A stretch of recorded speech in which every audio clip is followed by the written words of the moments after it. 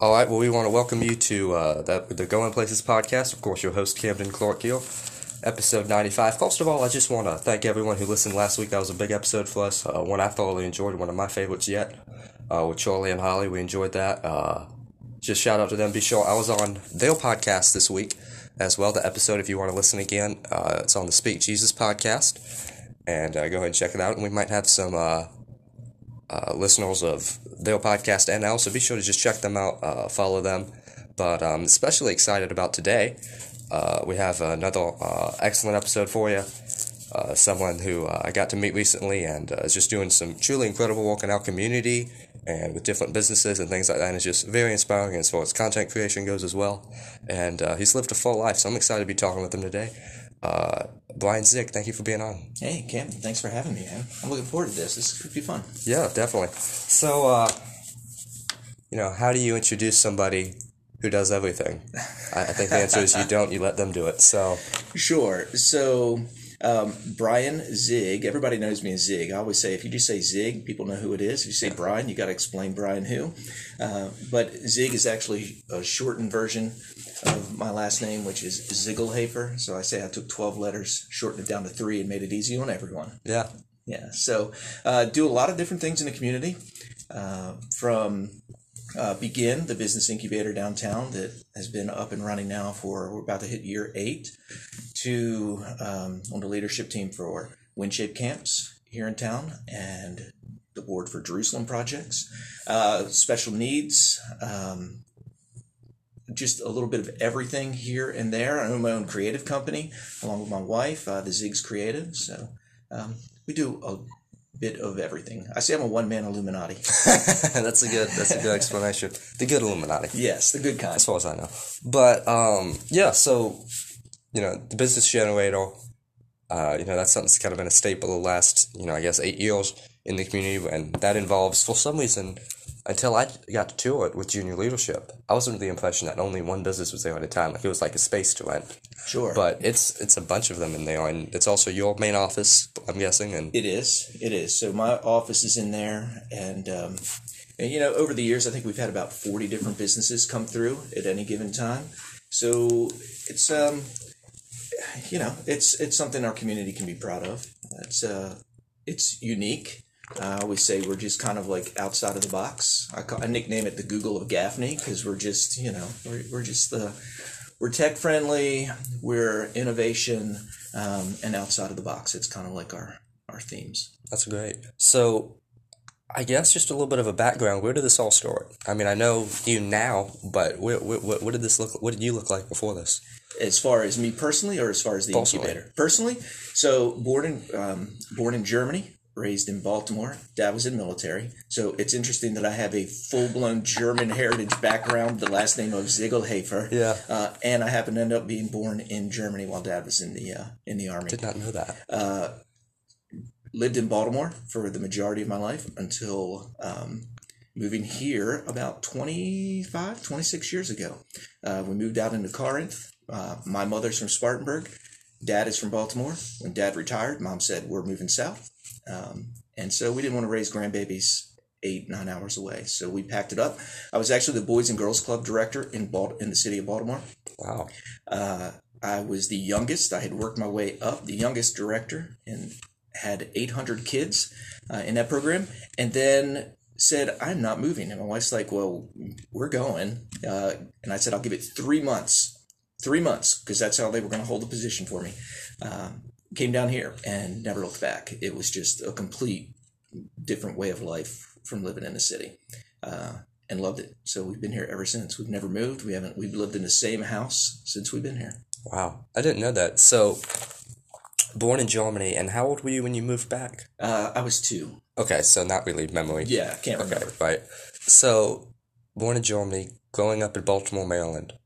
What was it like, the more west side, or? I was east side. I was right at the city and county line. So technically I spent most of the time in the city. Okay, so what was that like growing up in that?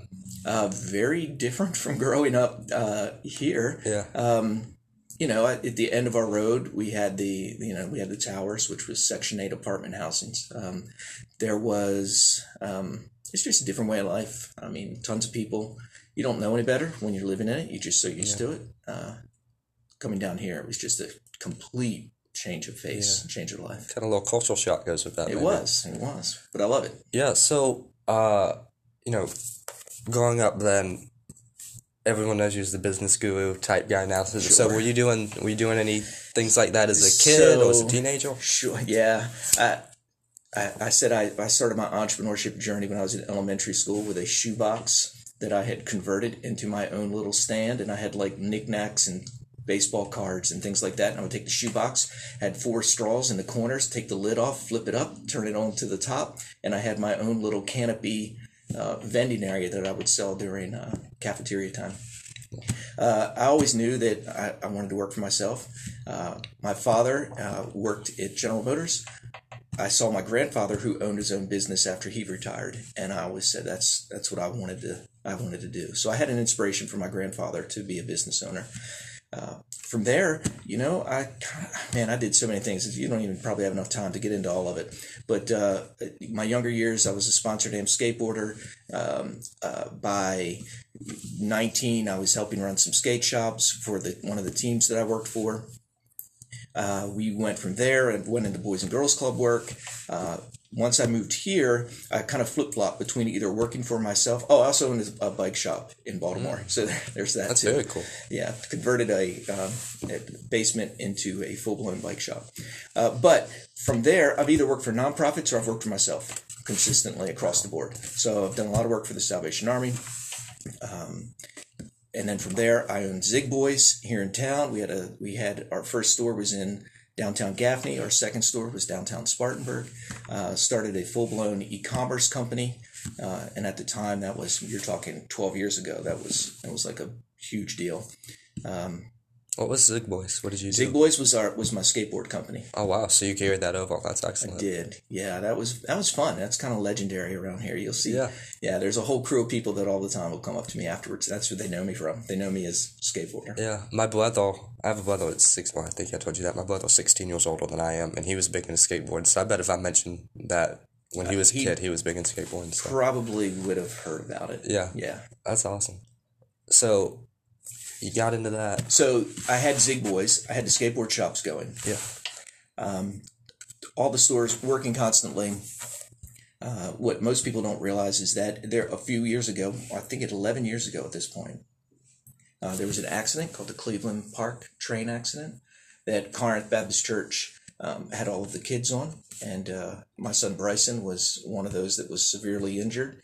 And so I had to close the stores for 30 days. I mean, we were in the hospital just every day, nonstop. He was between Spartanburg Regional.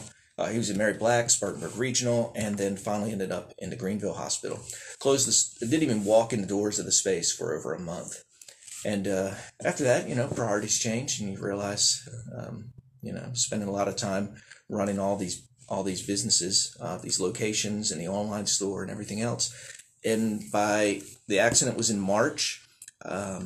By Labor Day of that year, I was like, I'm done. I'm closing it all down. I actually didn't realize it at the time. I actually incubated my first business because I actually handed off the entire business, inventory, everything. I gave it to one of my employees. And I said, you can have it. It's yours. Here's all the vendors. Here's who you buy from. Here's everything you need.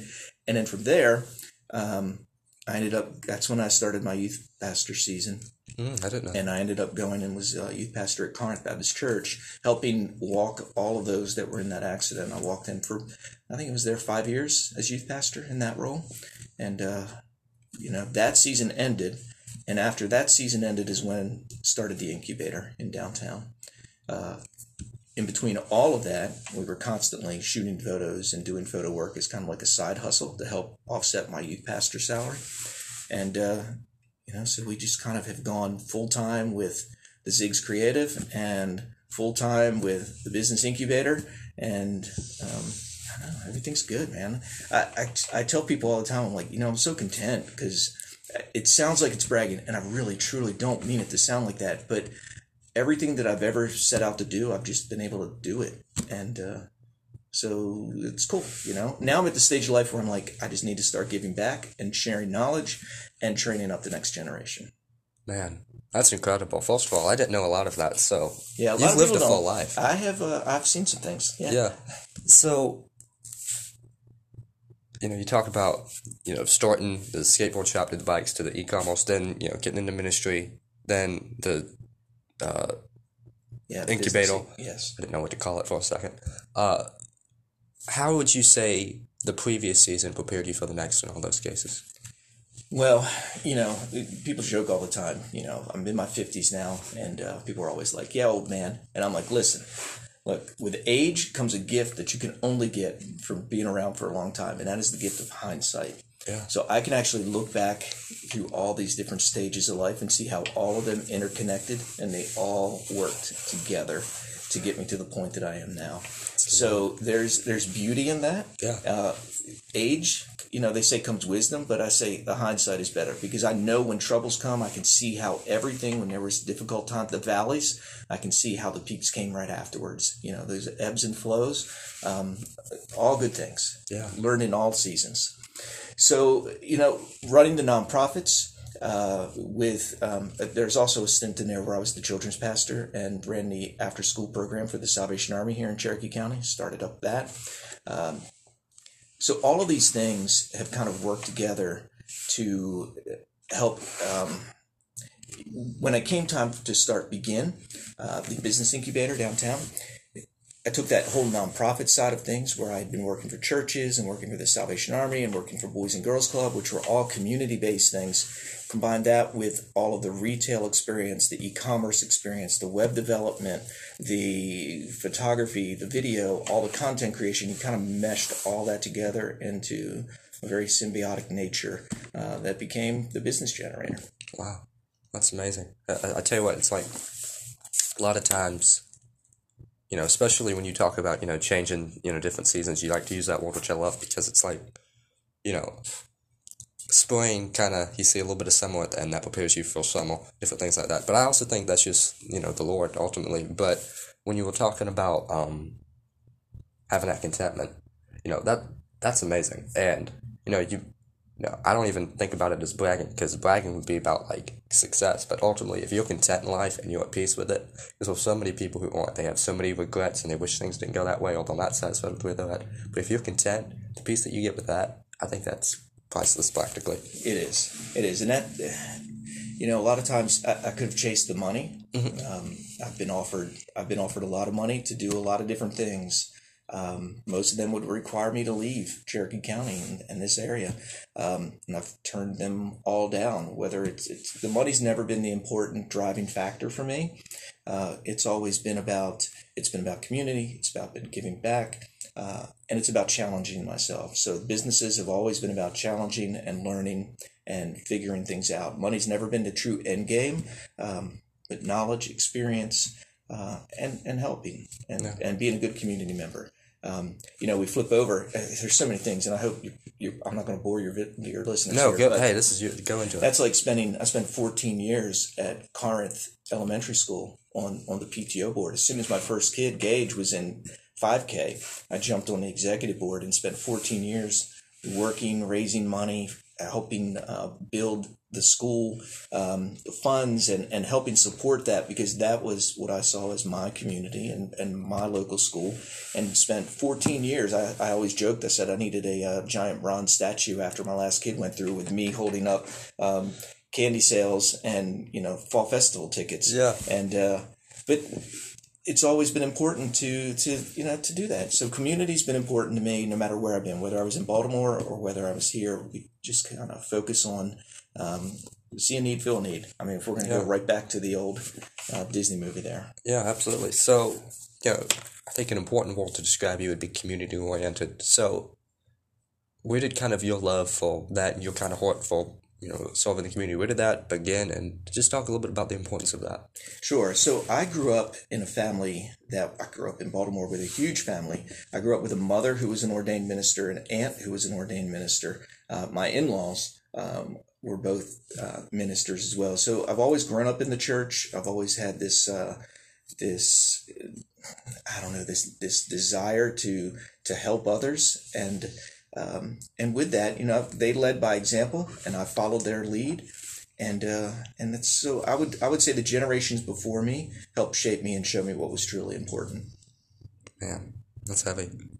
So, and you just kind of carry that on throughout your life. Sure, I carry that on. Now it's my turn to do that for the next generation below me. That was so doing what was done for me, doing it now for the next generation. Yeah. It's my turn. And you have a son that helps you out as well, too. I do. So I have 3 boys.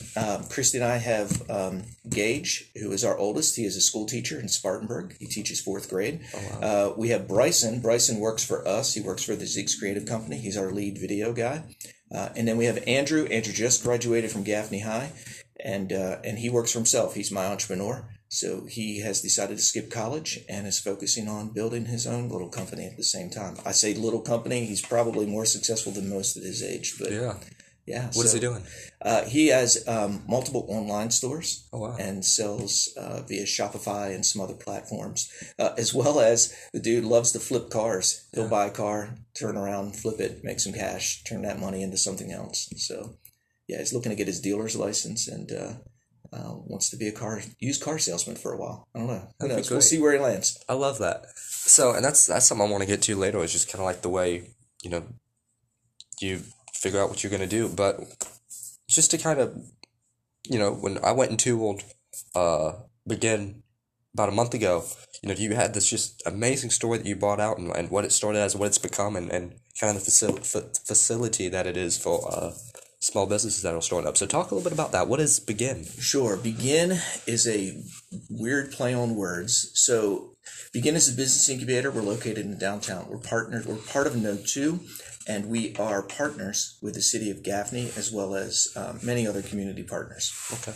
BGEN is a place for if you want to start a business or you have an idea, you're going to bring it to BGEN, where I'll talk to you about your idea, see where you are, help you, mentor you, guide you. We also give you a space. If you have a retail space, we can set you up, $150 a month. You can start. You can kind of reduce all of that overhead that you would normally have if you were starting a business. If you were starting a business, you're going to have to go in and pay rent, utilities, internet bill, insurance. All these different things add up to an average monthly expense of, let's just say, $1,500 to $2,000 right out the gate just to have a space to sell from.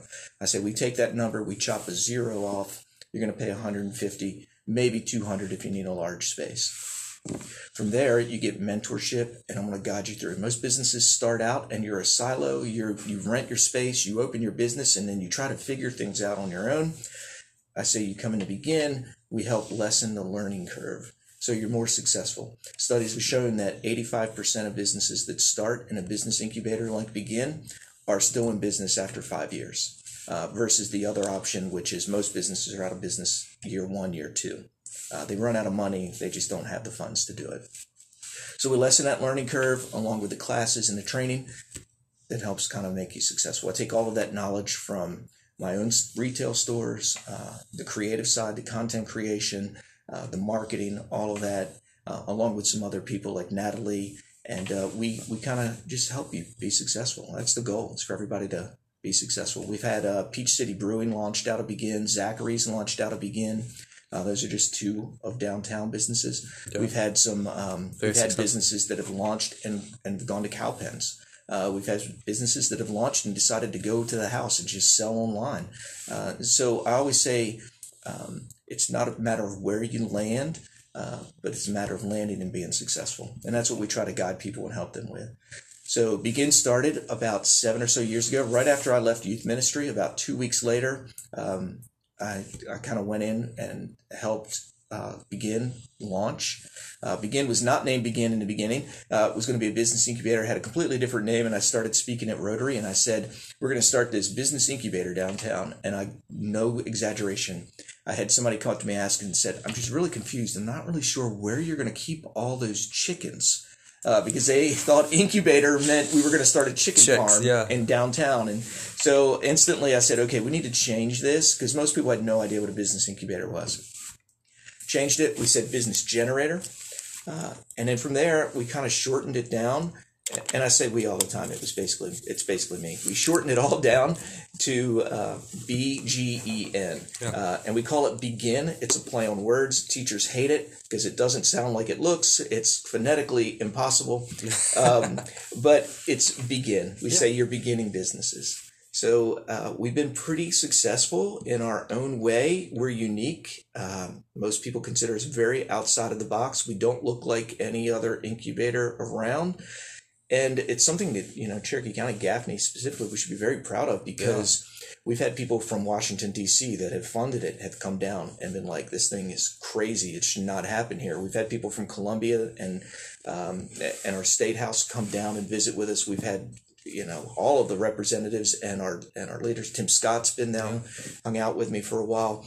We've had people from all across the country have come in. And across the board, we hear the same thing. This is the model for small towns across the state, across the country, that works, that we should be following and implementing especially across the state. Absolutely. So a business wants to come in, they do, you chop the zero off of what they would probably normally be paying. Also, they get all of your consulting, all of your help there, but also this space. So what are a lot of things that you see other than a business, money, and space?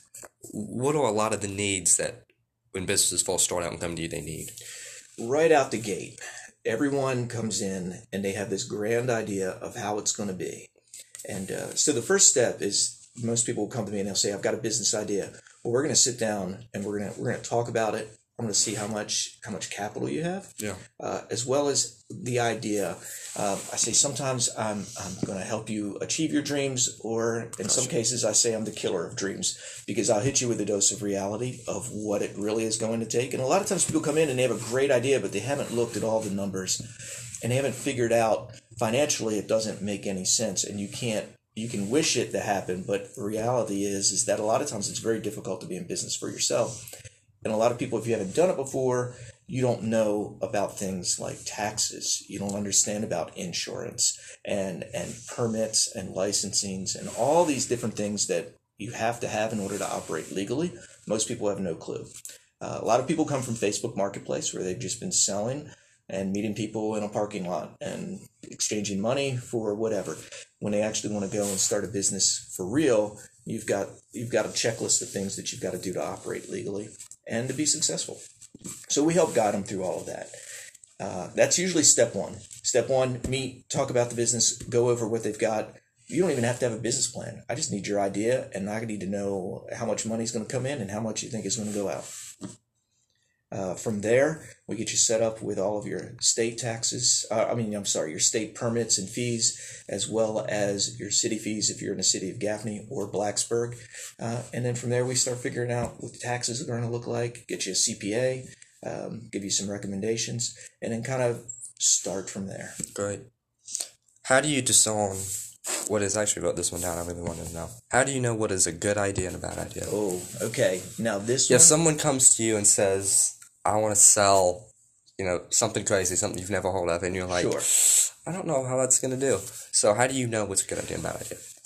That actually comes from a level of discernment from owning so many different businesses in so many different fields, whether it's been the bike shop or the skateboard shop or the e-commerce companies, and even in the nonprofit world.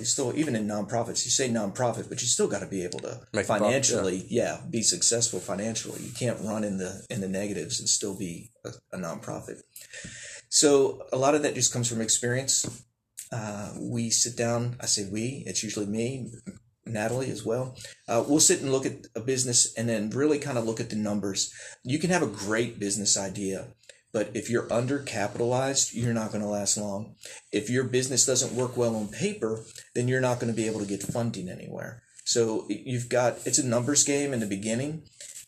But as well as the ideas, I will say this. I'll use Andrew, my son, as an example. He was in middle school and he wanted to start flipping Nikes or high-end sneakers. He was a little sneakerhead in middle school. And we were in Goodwill one day, and I will say I'm not always correct, because we were in Goodwill and he saw a pair of Nikes for $6. And he said, Dad, I need you to lend me $6 so I can buy these shoes. And I said, I will give you $6 to leave those shoes on there. I'm not going to, He said, no, I need these $6. The $6, I got to get these shoes. He took those shoes home. I gave him the $6, took those shoes home. He cleaned them, did the whole thing, put them on eBay, and flipped them immediately and made $60 right out the gate, same day. And then after that, I was like, all right, I don't know everything. It was a humbling moment for me. Yeah. But at the same time, there was a lot of things in logistics. You can't just successfully sell something. You've got to be able to successfully sell something consistently and with a consistent level of profit to be in business. So that's usually where we start. It's a numbers game in the beginning. Yeah, of course. That's great stuff. We're going to take a quick break for about 1 minute, literally, and we can come back after that. All right, and we're back just, kind of coming off of that.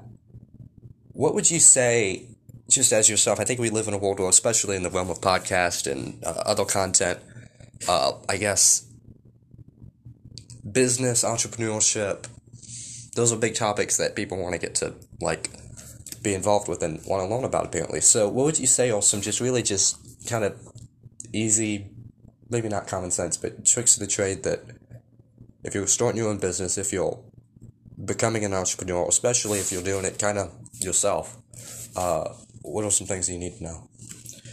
Well, the hardest thing to convince people to do is to become a legit business. Yes. So many people sell, off on the, either Facebook Marketplace or TikTok stores, TikTok shops, I think it is. I can't remember.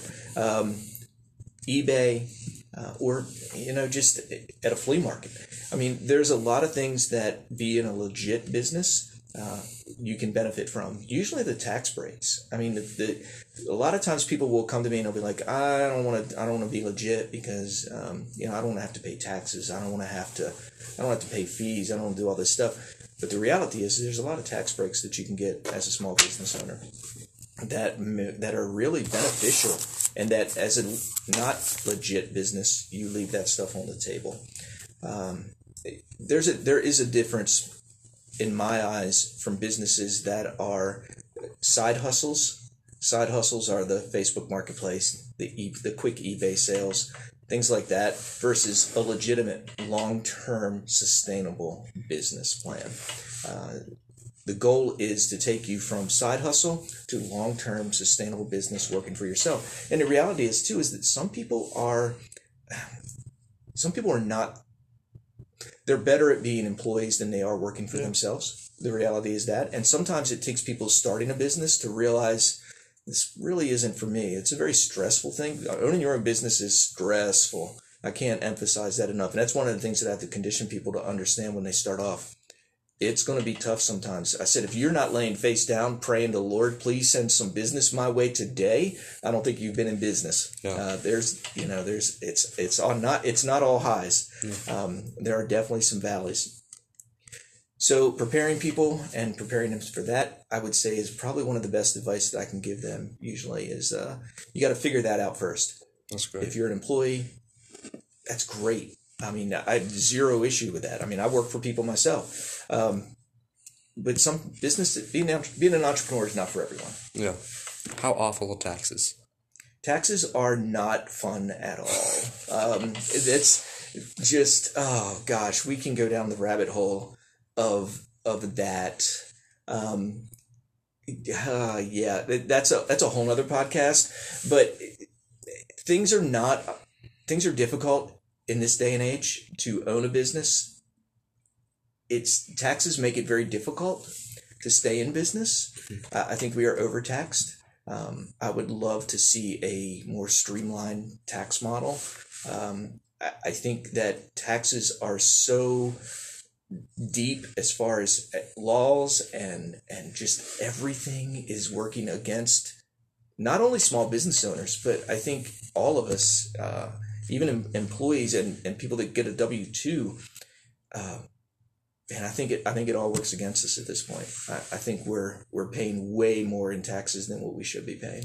I'd agree. I really didn't know much about it until, I don't know, the last few months. I really got into finances and different things like that. But I've done a lot of research on that, and just, I don't think I understood just how much it really was the government taking your money, if that makes sense. Like, I thought it was like, well, I mean, it's not that bad. But, I mean, it's... There's a rabbit hole we can go down. I don't think we've got time for that Well, today. no, but I'm just saying, like... But, so, when you're starting a business, how do you kind of rise above that? Oh, some people don't, honestly. You know, I tell people all the time, look, if I can help every business be super successful or even just be financially successful, if I could do that for everyone, if I was that great, I'd be on Wall Street or something somewhere making millions of dollars. Yeah. My track record is really good. I'm actually pretty proud of the track record that I have as far as helping people launch businesses successfully. But everything's not a home run. Okay. So there's taxes definitely, can be a killer of a business, especially if you don't pay. The fines and everything else are pretty significant. And don't ask me how I know, but the Department of Revenue has badges and they will come see you. So, so I've had my own run-ins owning a business where, taxes weren't paid on time and people show up at your door. And I tell people all the time to learn from my lessons, don't make the same mistakes, and I'll help you follow the right path. Yeah. One thing I really wanted to talk to you about, you kind of mentioned it earlier. You talk about your sons who are all seem to be doing very well. You must be proud of them. But you talk about your youngest wants to skip college, then you got your other one that works for you. This is something I'm really pretty passionate about. Is this idea that you have to go to college to be successful? Oh, okay. Can you do that? Oh yeah, okay. All right, yeah. So I have to leave here from this podcast, and I'm going to Ewing Middle School to speak to some middle school students, pretty much about all of this. I do speak a lot about my higher education experience. So I graduated high school, no problems. Went to college for photography.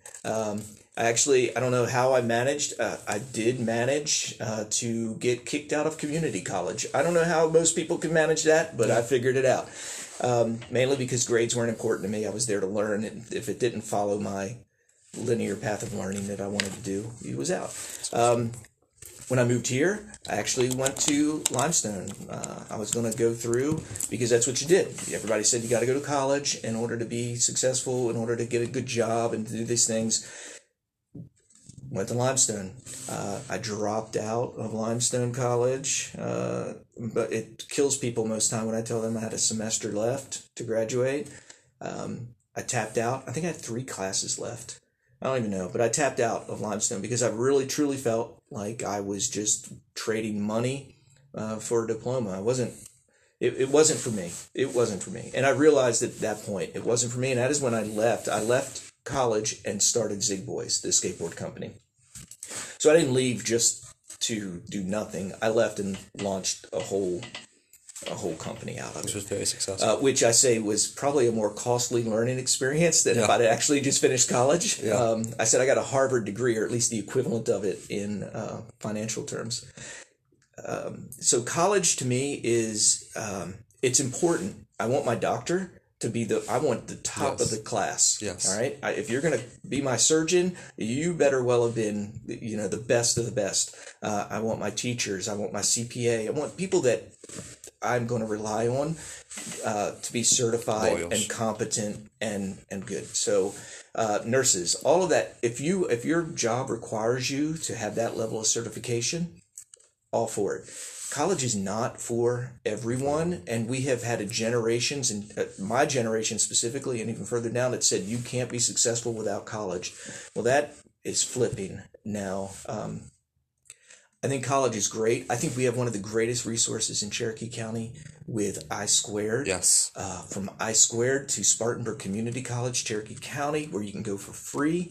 I think the world needs... And this is this is entrepreneurial. This is business. I think we need, you can make a great living as a plumber, as a welder, as a, I don't even know, what's some other ones, in robotics, and all of these things that you can get from Spartanburg Community College and come out of it with no overhead. I mean, golly, think about these students that are coming out of college now and having $100,000, $50,000, $100,000 right out the gate, you're already behind. You're already going to be struggling. You're going to be trying to make all those ends meet while having to pay for college.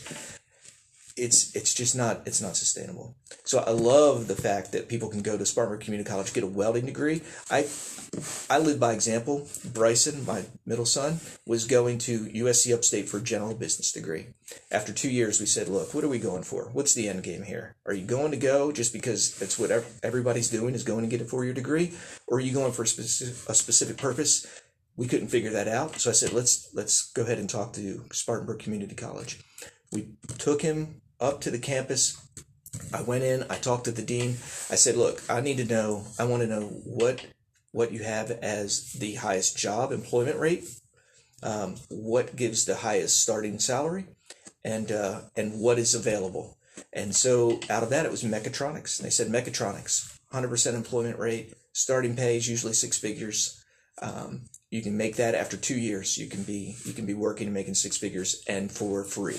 And I'm like, boom, what do you think? Bryson said, sounds good. Signed him up. So he got his mechatronics degree. He works for us, but he has a mechatronics degree from Spartanburg Community College. If you can come into here to Cherokee County and leave here with a 2-year degree, certified and making 6 figures and no overhead of student loans, why wouldn't you? Yeah. Why wouldn't you? It's a no-brainer. I have friends that own plumbing businesses, and they say, I can't find anyone. They could make $200,000 a year as a plumber, but I can't find anybody that wants to do it. I've got people that own HVAC businesses. Same thing. They're like, man, I've got more work than we can handle. If I can find anybody that's interested in doing this. Electricians tell me the same thing. You've got this whole generation, this boomer generation and my generation, that this Gen X and boomers are getting to retirement age, and there's no one picking up the mantles for these specialized fields. That's usually my recommendation for anyone. Unless you have a specific purpose for college, whether it's nursing, teaching, doctor, law, CPAs, all of that stuff, great, go get your degree. Otherwise, if you're just going to go because it's supposed to be the next step or the next 4 years, don't invest in that. Invest in 2 years and then figure things out, man. Your 20s should be about figuring out. I say it's always important to figure out what you don't want to do. That's just as important as knowing what you do want to do. And I don't know a 20-year-old or 20 to 25-year-old that has a solid plan of like, this is exactly what I want to do. The overwhelming majority, there are some, but the overwhelming majority are like, I'm just trying to figure things out at this point. Don't go into debt just to avoid responsibility. Yeah, that's real. I think that, like one of my best friends, he graduated from high school last year. He lives close to Shelby, so he went to Cleveland Community College. Mm-hmm. He through iSqueal, he had already got most of his requirements for his HVAC license, so he's taken that deal now. But he has a full-time job at a big heat and air company, makes great money, no debt, isn't spending a dollar. Yeah. So I look at, and when he was explaining all this to me, I have another friend who went to a 4-year university, just realized he hated it. And he got out after about 4 or 5 months, about halfway through. And now he's doing Spartanburg Community College, taking mechatronics. Yeah. And, wait, no, hold on. He's not taking mechatronics. He's taking sports medicine or something. Even so. I lied on that point. But sports medicine, dental programs, there's just so many opportunities that you can make a rock solid living, and come out with no debt. I mean, why wouldn't you? It makes no sense to me why you would just... Well, it does make sense. I mean, there's people that have money or people that get full rides to school, and they use it as an opportunity to just extend, having to have responsibilities or extend their adulting period for 4 years. I am absolutely not a hater. I'm not a hater on college. Yeah. I think college is great. It wasn't for me personally. And I learn better on my own anyway. I'm better at being self-taught. Yeah.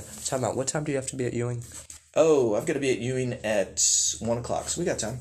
Okay, great. Okay, for some reason I had this terrible idea that it was 12 and I started to freak out, but... Yeah, okay, good. I'm actually speaking at Ewing tomorrow, so we're doing the roundtable there again. Oh, okay. So, yeah.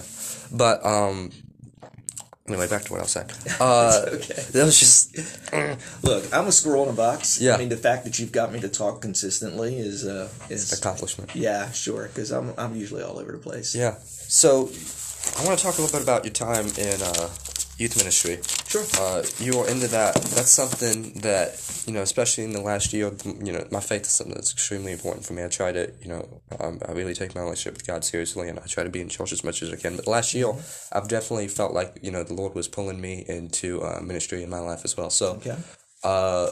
Talk to me about a little, not to get too personal, but talk to me a little bit about your faith and where you kind of got into that. Sure. So, like I said earlier in the podcast that I have, my mother was an ordained minister. My family, I'm third generation of Salvation Army. Most people only associate Salvation Army with the Kettles or social service, but the Salvation Army is a church that does social services. The Kettles are what help fund things like the soup kitchen downtown and the thrift store, obviously. So most people think of the thrift store, they think of Kettles, or they think of social service, but the church is a big part of the Salvation Army. I did not know that. So my mother was an ordained minister with the Salvation Army. Both of my in-laws, my aunt as well. So my great aunt, I should say. So I'm third generation of Salvation Army. My parents were the youth pastors. So my wife and I met via church. So I married the preacher's daughter. So my in-laws were the preachers of the Salvation Army in Baltimore.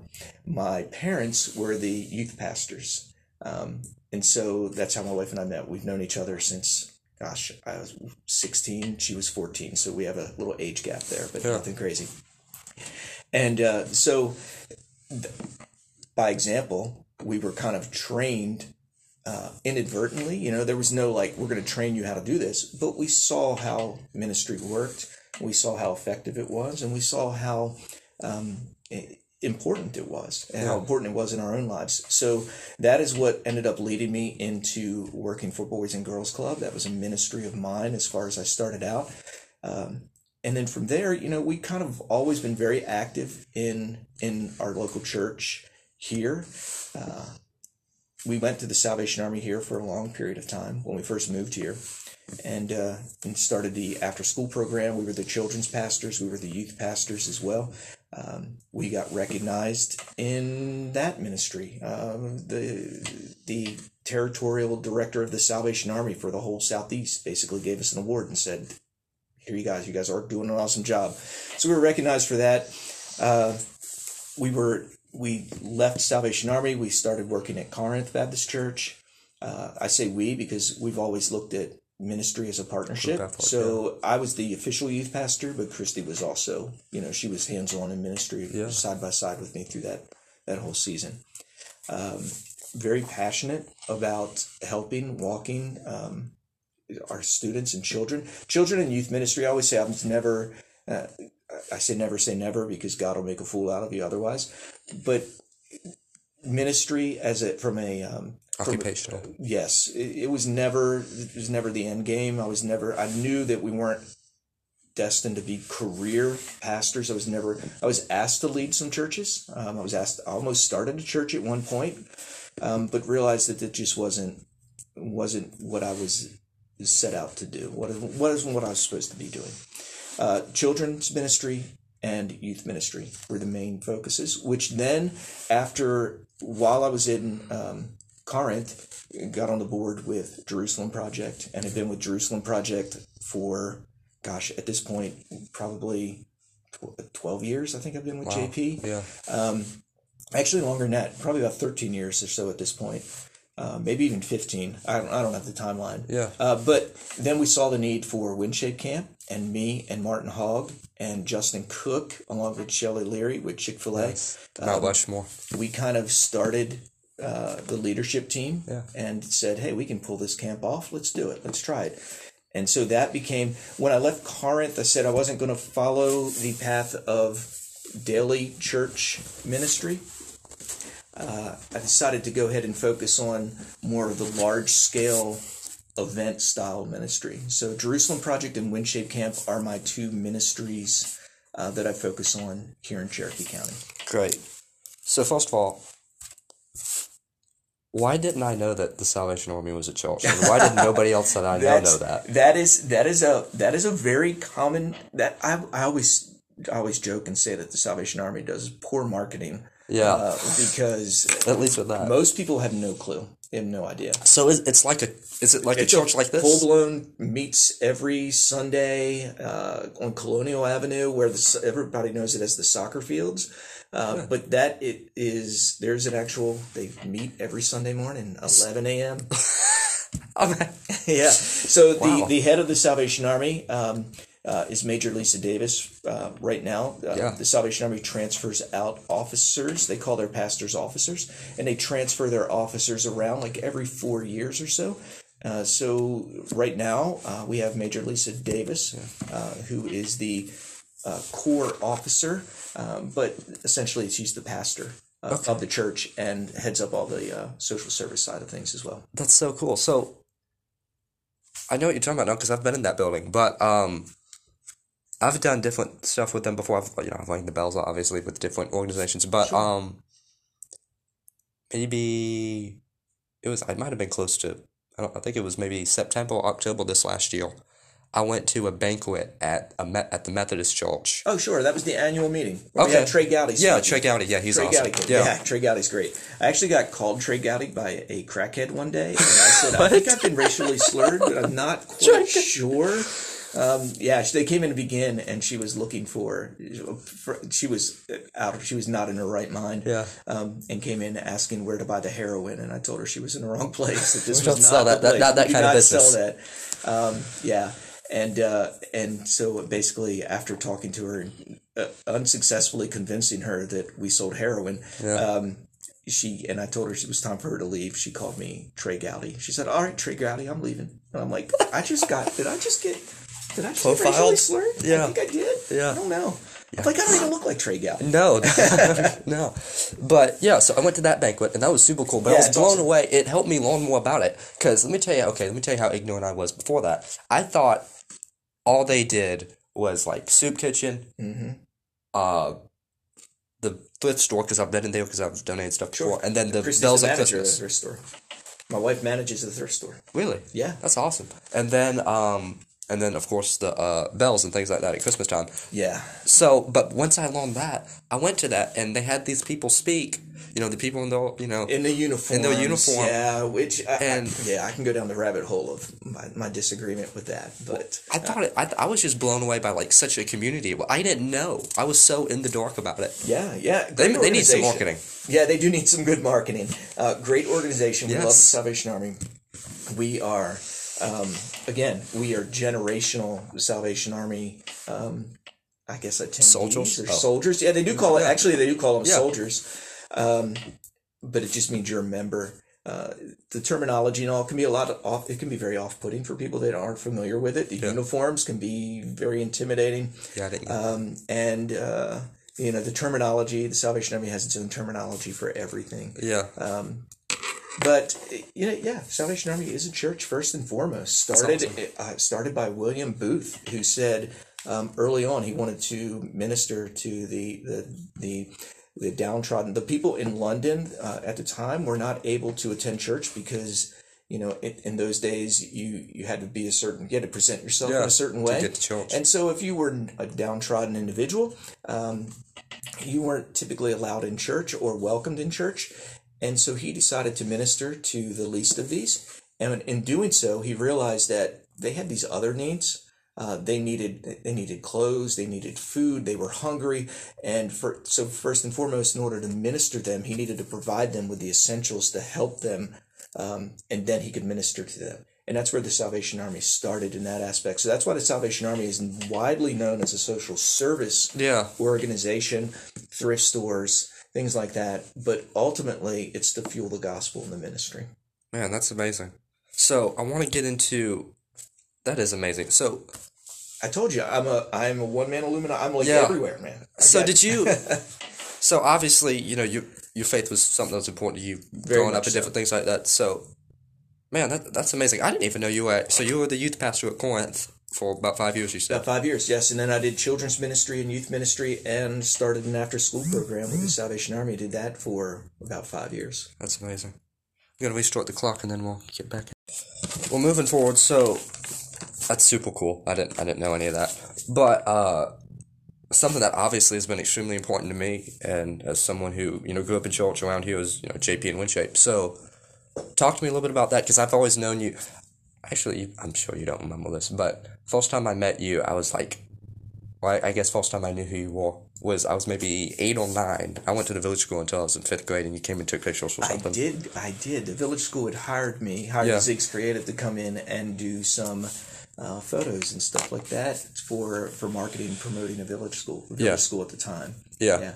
Again, I'm like, there's no way you remember that. But now I'm going to have to go and search through those galleries and find pictures of little you. Yes, young me, yeah. So, yeah, I went there until I was in 5th grade. So I knew who you were then. I would see you at JP, and, you would speak. I remember you spoke one evening. I think might have been one of the last nights you actually spoke. Yes. Yeah, I think the last time I spoke from the stage at JP was a few years ago after my mom had passed away. That's right, yeah. Yeah, and they had asked me to come up and share my testimony and that story of how, God saw us through all of that difficult time. Yeah. And he did. And again, it goes back to what we talked to earlier about that hindsight. You can see how God works in all of these ways, even the most tragic and hardest parts of our lives. God's still working in them. Yeah, absolutely. So, those are such big deals, and it's meant so much to me in my life. Going to JP, I started JP when I was in like 6th or 7th grade. And, I do it every year. It's just, I don't schedule anything else for that week. You block it out. That third week of July every year. Yeah, but it's something that's so important because, the last 2 years I've been on sports camps, and that has been so fulfilling to me because, this is just a little secret, I'm not excellent at manual labor. I'm not a handyman.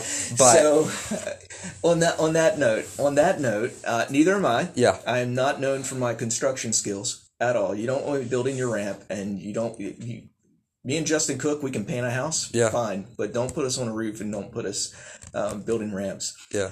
That is why, actually, so I don't sound like it's bragging or anything, but there was I started, along with David Toney and a few others, we started sports camp. Yeah. Sports camp was my baby. I thought that. Sports camp was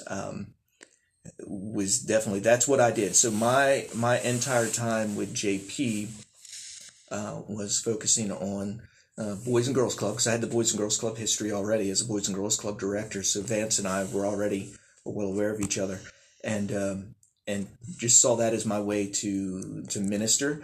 Again, my focus has always been on children and youth, and sports camp was a way to really focus in on my skills and kind of make a difference here and fill the gap, because Jerusalem Project was doing a great job at middle school to high school students, but we weren't doing anything in the community, and then older, because we were working on homes, but we weren't doing anything for the children. We were leaving a gap there. We had parents that had little kids that they wanted them to be a part of JP, but we didn't have a place for them.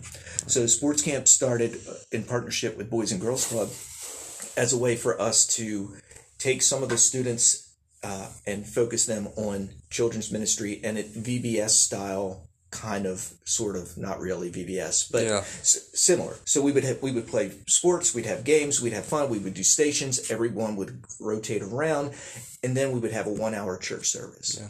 And I tell you, having 100-some kids in the gym for the Boys and Girls Club, and having student-led ministry, it was a blessing to be a part of.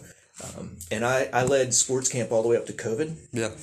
And COVID kind of shut things down for a little bit as far as sports camp. And it shifted. And then that's when I decided, I think I had done 7 or 8 years of sports camp. And at that point, I said it was time for me to pass the baton.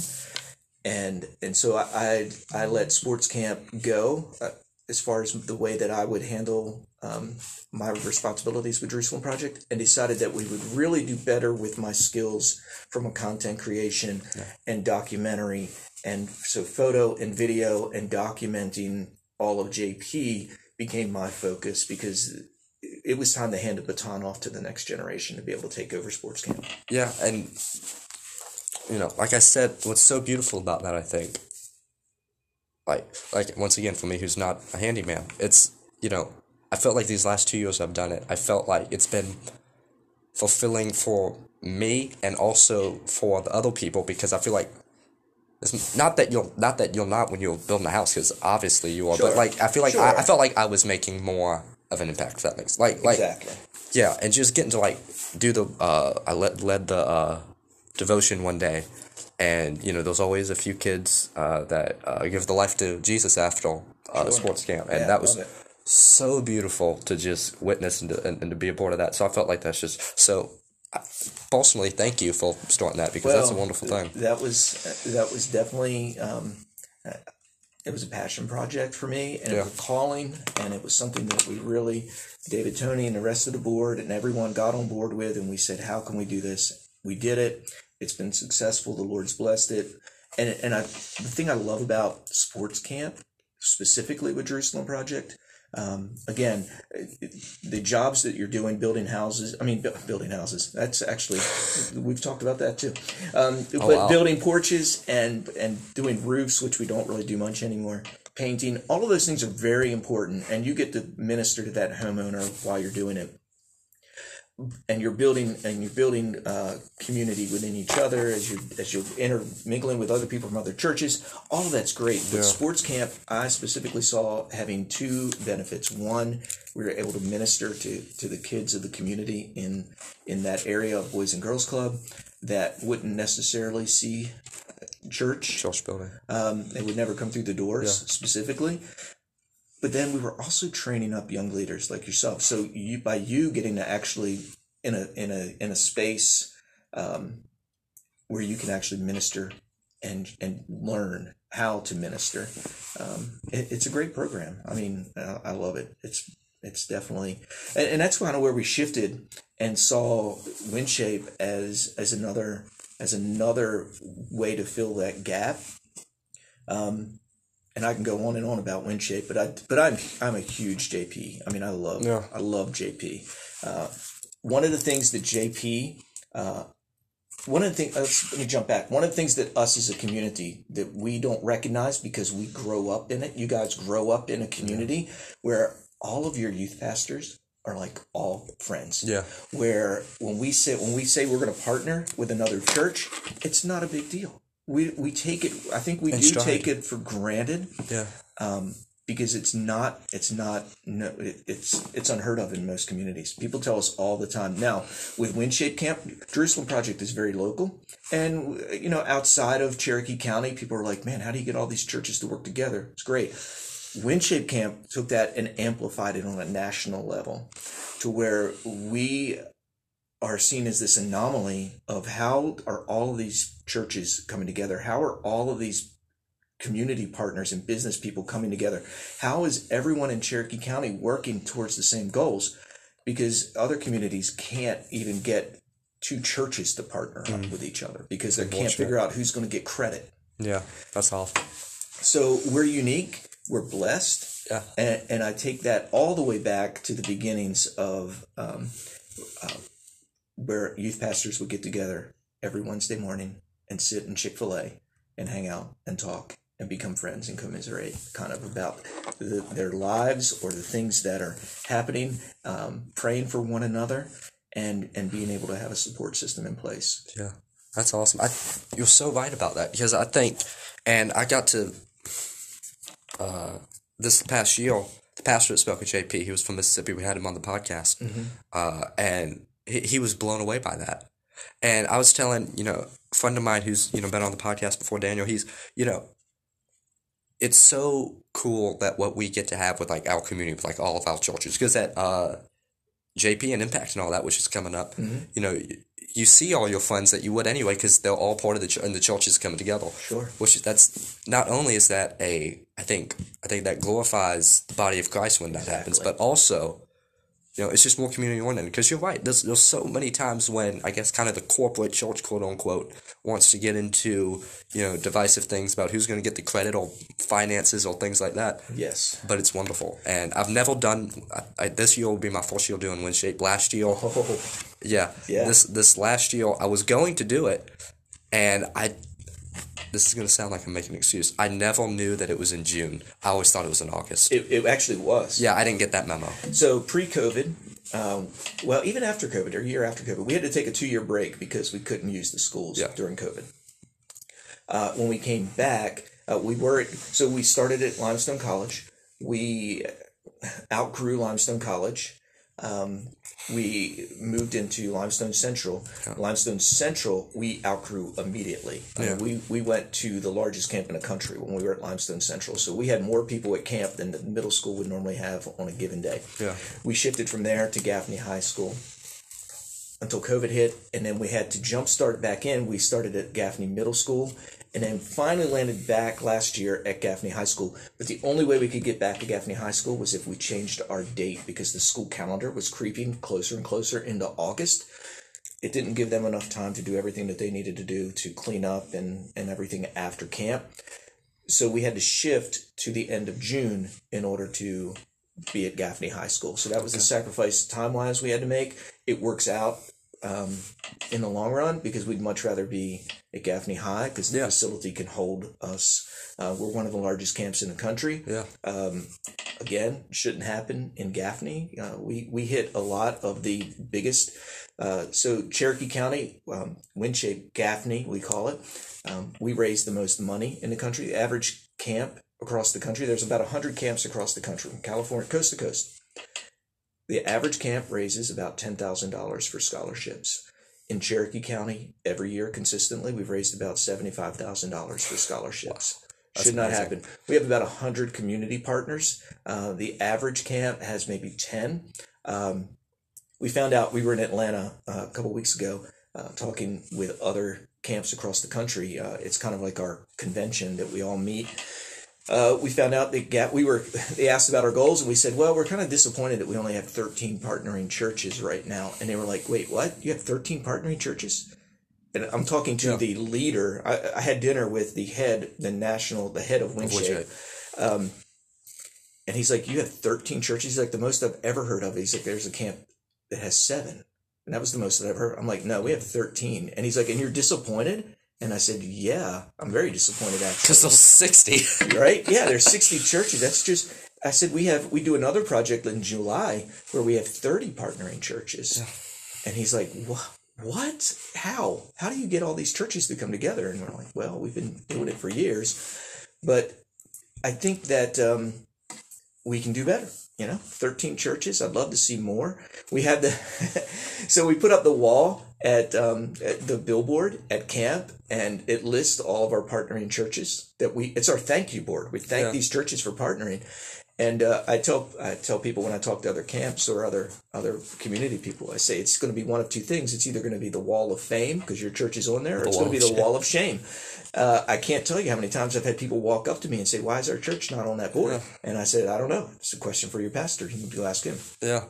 Man, that's good. Well, I'm excited for that. I've got it marked out now. So yeah, Winshape is it's a huge deal, actually. Yeah. So we are considered the Super Bowl of camps. Gaffney is. It's like the thing. Like they post up the staff sits, and it's like getting picked for the NBA draft or the NFL draft or something when they get to say they're going to Gaffney, and people are like, oh my gosh.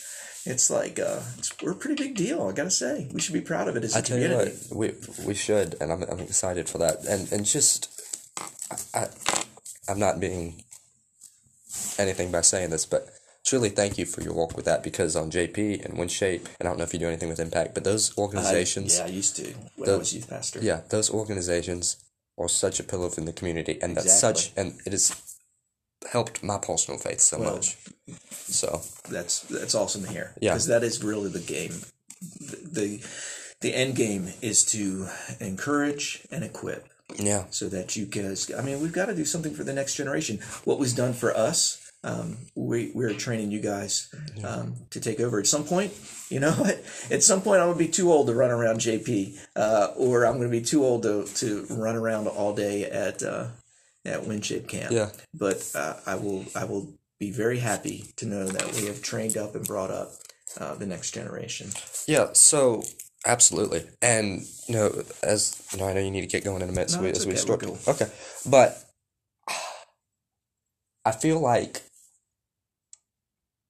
for me personally, I was talking to somebody about this the other day, and, like JP, this past year, I don't know what it was. I felt like that was the best one yet. Yeah. Have you had anyone tell you that? It was, yeah, last year was a good year. It was. I think it was the most normal year after COVID. Yes, yes, I would agree with that. Yeah. First normal year. And, that was great. But I would say I don't know if it was the work you were doing on the day, and then the worship and the speaker at the night. I was somewhere with a friend of mine, and we were talking about that gap between Impact and Jerusalem Project. Mm-hmm. And,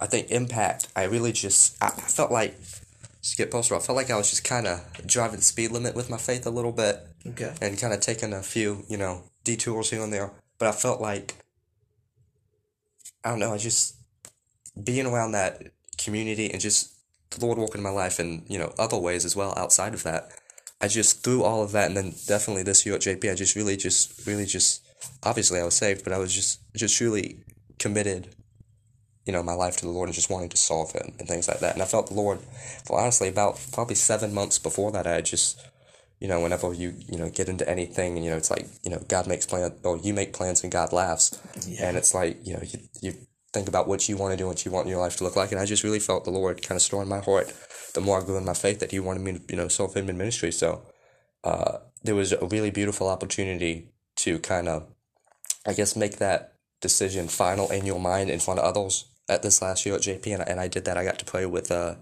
pastor friend of mine, and then also my youth minister at our church as well. And that was just, that was a really big moment for me in my faith personally. But I guess just a big moment in my life. So that was huge. And then, Yeah, and that's the beauty of what you think about other communities, and, I'm going to use Winshape as an example. Yeah. Because we can look at Winshape nationally and see the differences. Most Winshape camps are put on by one church who puts on the camp and has people come, and they and that's fine. They're doing ministry. They're using it as a program in their church to help bring kids to the Lord. Absolutely. Okay, but we do it differently. We do it from a community side of things. So you've got 3 major events. Impact in the spring. You've got Winshape in June, and then you roll right into Jerusalem Project in July. 3 major events that are all designed, again, to equip you, to help you identify your strengths, not just spiritually, but also how can you serve? Like what do you have? Like this podcast is a great example. I mean, it's something you enjoy doing, but this is a great voice for the community, and it's a great way for you to take your talents as an interviewer and as a podcast to help get the message out. Absolutely. I don't know how many people probably never heard of me or any of these other things. Yeah. You're taking it as a platform. I now use my ability with a camera to tell the story of all of these different things that we have going on. It's to share it with the rest of the world. That's amazing. Okay, so, but there are people that have different talents and different abilities. And then so we're going to equip you spiritually, and we're going to help you walk through your, everybody's in a different place in their walk with the Lord. Some aren't there yet. Some are just starting. Some are veterans, like me and some others. So it's just designed specifically to help you in each. And then we've got See You at the Pole in September. September, which is anher thing. So you've got these major things that other communities don't have at all. That don't have it all. And I've got to give a shout out to our school district for being so supportive of things like Winshape. We get to be in the schools. Other communities, they're not allowed to do any kind of religious events on their school grounds. Yeah. Ours is in. JP we get to use the auditorium. Yeah, we do. Winshape we get the whole campus basically of school. That's wild. So it's a beautiful thing that we have going on here that I really wish more people were aware of and could recognize just how blessed we are in this community. Absolutely. Yeah. And so I'd encourage you, keep on participating in all of these things. And I love when I see people step up into roles. Again, Winshape allows you to volunteer and to walk and be kind of an actual working part of the camp. Jerusalem Project as well. There's just so many great opportunities to stretch your legs in your faith. Great. That's amazing. So this is my final question. I always ask this to the guest, and last week I asked this, and I got some great stuff. But you're probably one of the best people I could ask this to, because you might have been where I've been before. And just based off of our conversation today, I'm someone. I have a lot of good ideas. Hold on. Let me backtrack. I have a lot of ideas. Sure. I think a lot of them are good, but I don't always know how to get something done. But I just know I want to do it. Mm-hmm. And I guess just for my life in general, we talk about college and things like that. I have a lot of friends, who are in college or out of college, and then I have people who are going into college, and just you hear a lot of different voices and a lot of different pressure put on you. But just for my life in general, you talk about you don't know what 20-year-old knows exactly what they want to do. Well, I don't know exactly what I want to do at all. I know, and this is where I'm at now.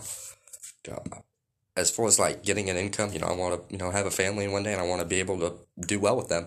But as far as an income, I love business. I love especially these last 6 months I've gotten really into it. I love investments and real estate. Maybe doing something similar to what you do in a way. But things like that, finances.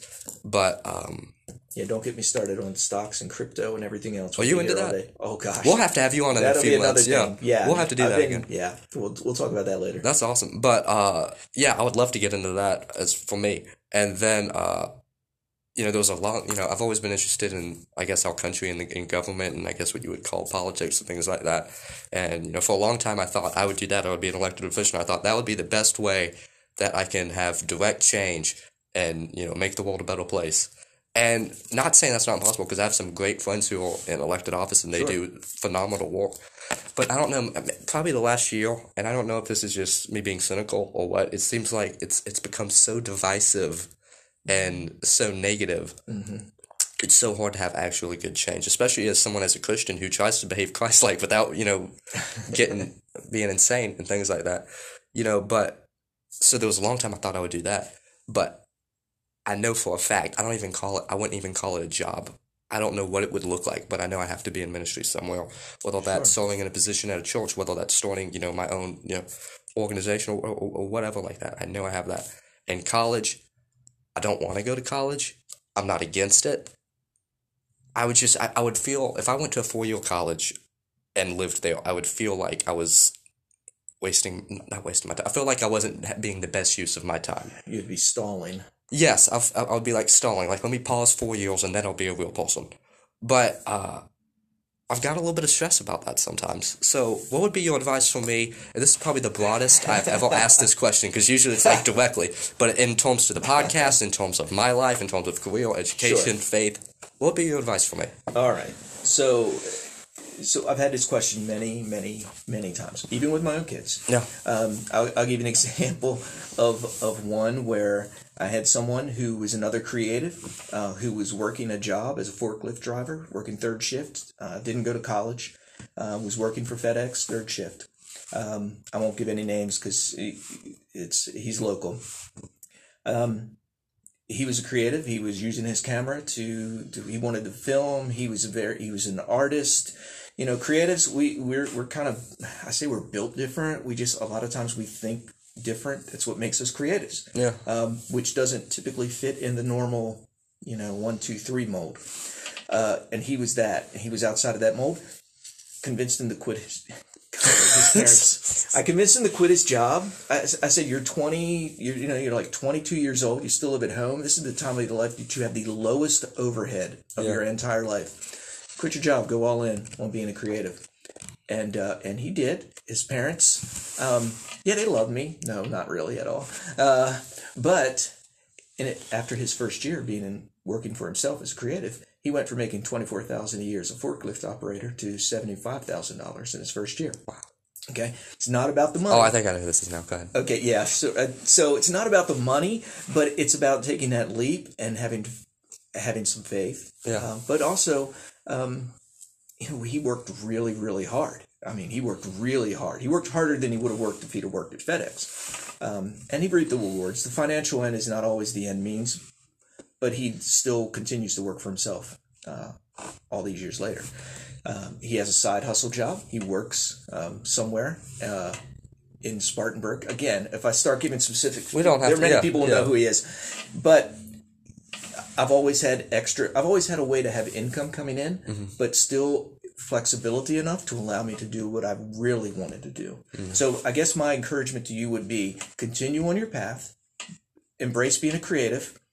It's because you are creative. This whole thing right here, it's amazing. You're doing a great job. Thank you. Okay, I want to encourage you. Keep going.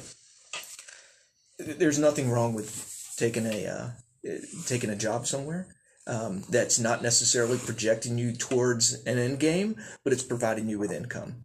Okay, there's nothing wrong at all with that, and I still do that. So there's benefits to having that safety net. Okay, I have to be very careful of what kind of advice I give you because I don't want your parents to show up with pitchforks and they probably agree with you whatever you say. So, yeah, this is a very kind of broad question, but I'd encourage you do something to get some income. But focus on what you're passionate about and what the Lord's leading you to do. Sometimes you don't know what that is. And I say, this goes against, I've had people tell me that I am absolutely wrong with this statement. I've had this statement before. I actually was at a meeting of the young professionals in Greenville, and I was at a roundtable discussion with the mayor of Anderson, and he and I were sitting there. Okay. And I said, I was asked the same advice, I said, don't say no. Just try it. Just do it. Just if someone asks you to do something and it's outside of your comfort zone, do it anyway. You'll learn. And then if you realize you're like, that was a horrible experience, well, I'm never going to do that again. Or sometimes you're like, you know what, I kind of nailed it. I kind of did good at that. I might be good at this. That was always my philosophy. His philosophy was, you got to say no. You got to do what you know what to do and do it. His was say no. I was like, say yes to everything. Yeah. I agree. In your 20s, say yes to everything. Figure it out because you don't know exactly what is going to kind of trigger that. Like, oh my goodness, I might actually be pretty good at this. Yeah. So try some things. All right, get some side hustle income coming in. Yeah. Get a job somewhere, because you got to have some income. Yeah.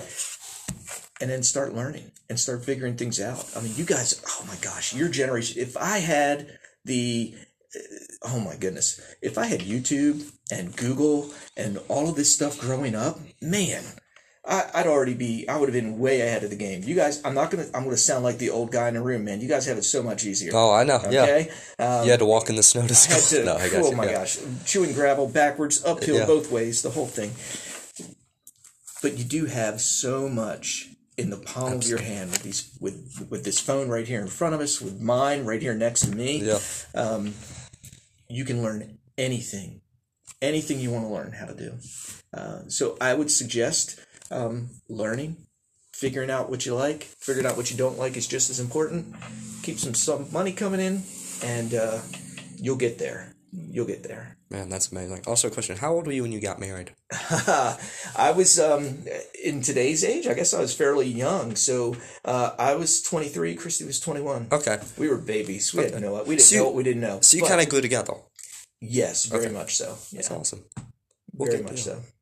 Well, thank you so much for coming on today. I really appreciate it. I've enjoyed it, personally. Dude, look, to your listeners, I'm a squirrel in a box, my friends. I am all over the place. I love it. I'm start saying that. ADHD is real. Oh, yeah. It's fun sometimes. It is my superpower and my Achilles heel at the same time. I agree. But thank you for having me on. I enjoyed it. This was fun. I'm glad to. Thank you so much. I appreciate you.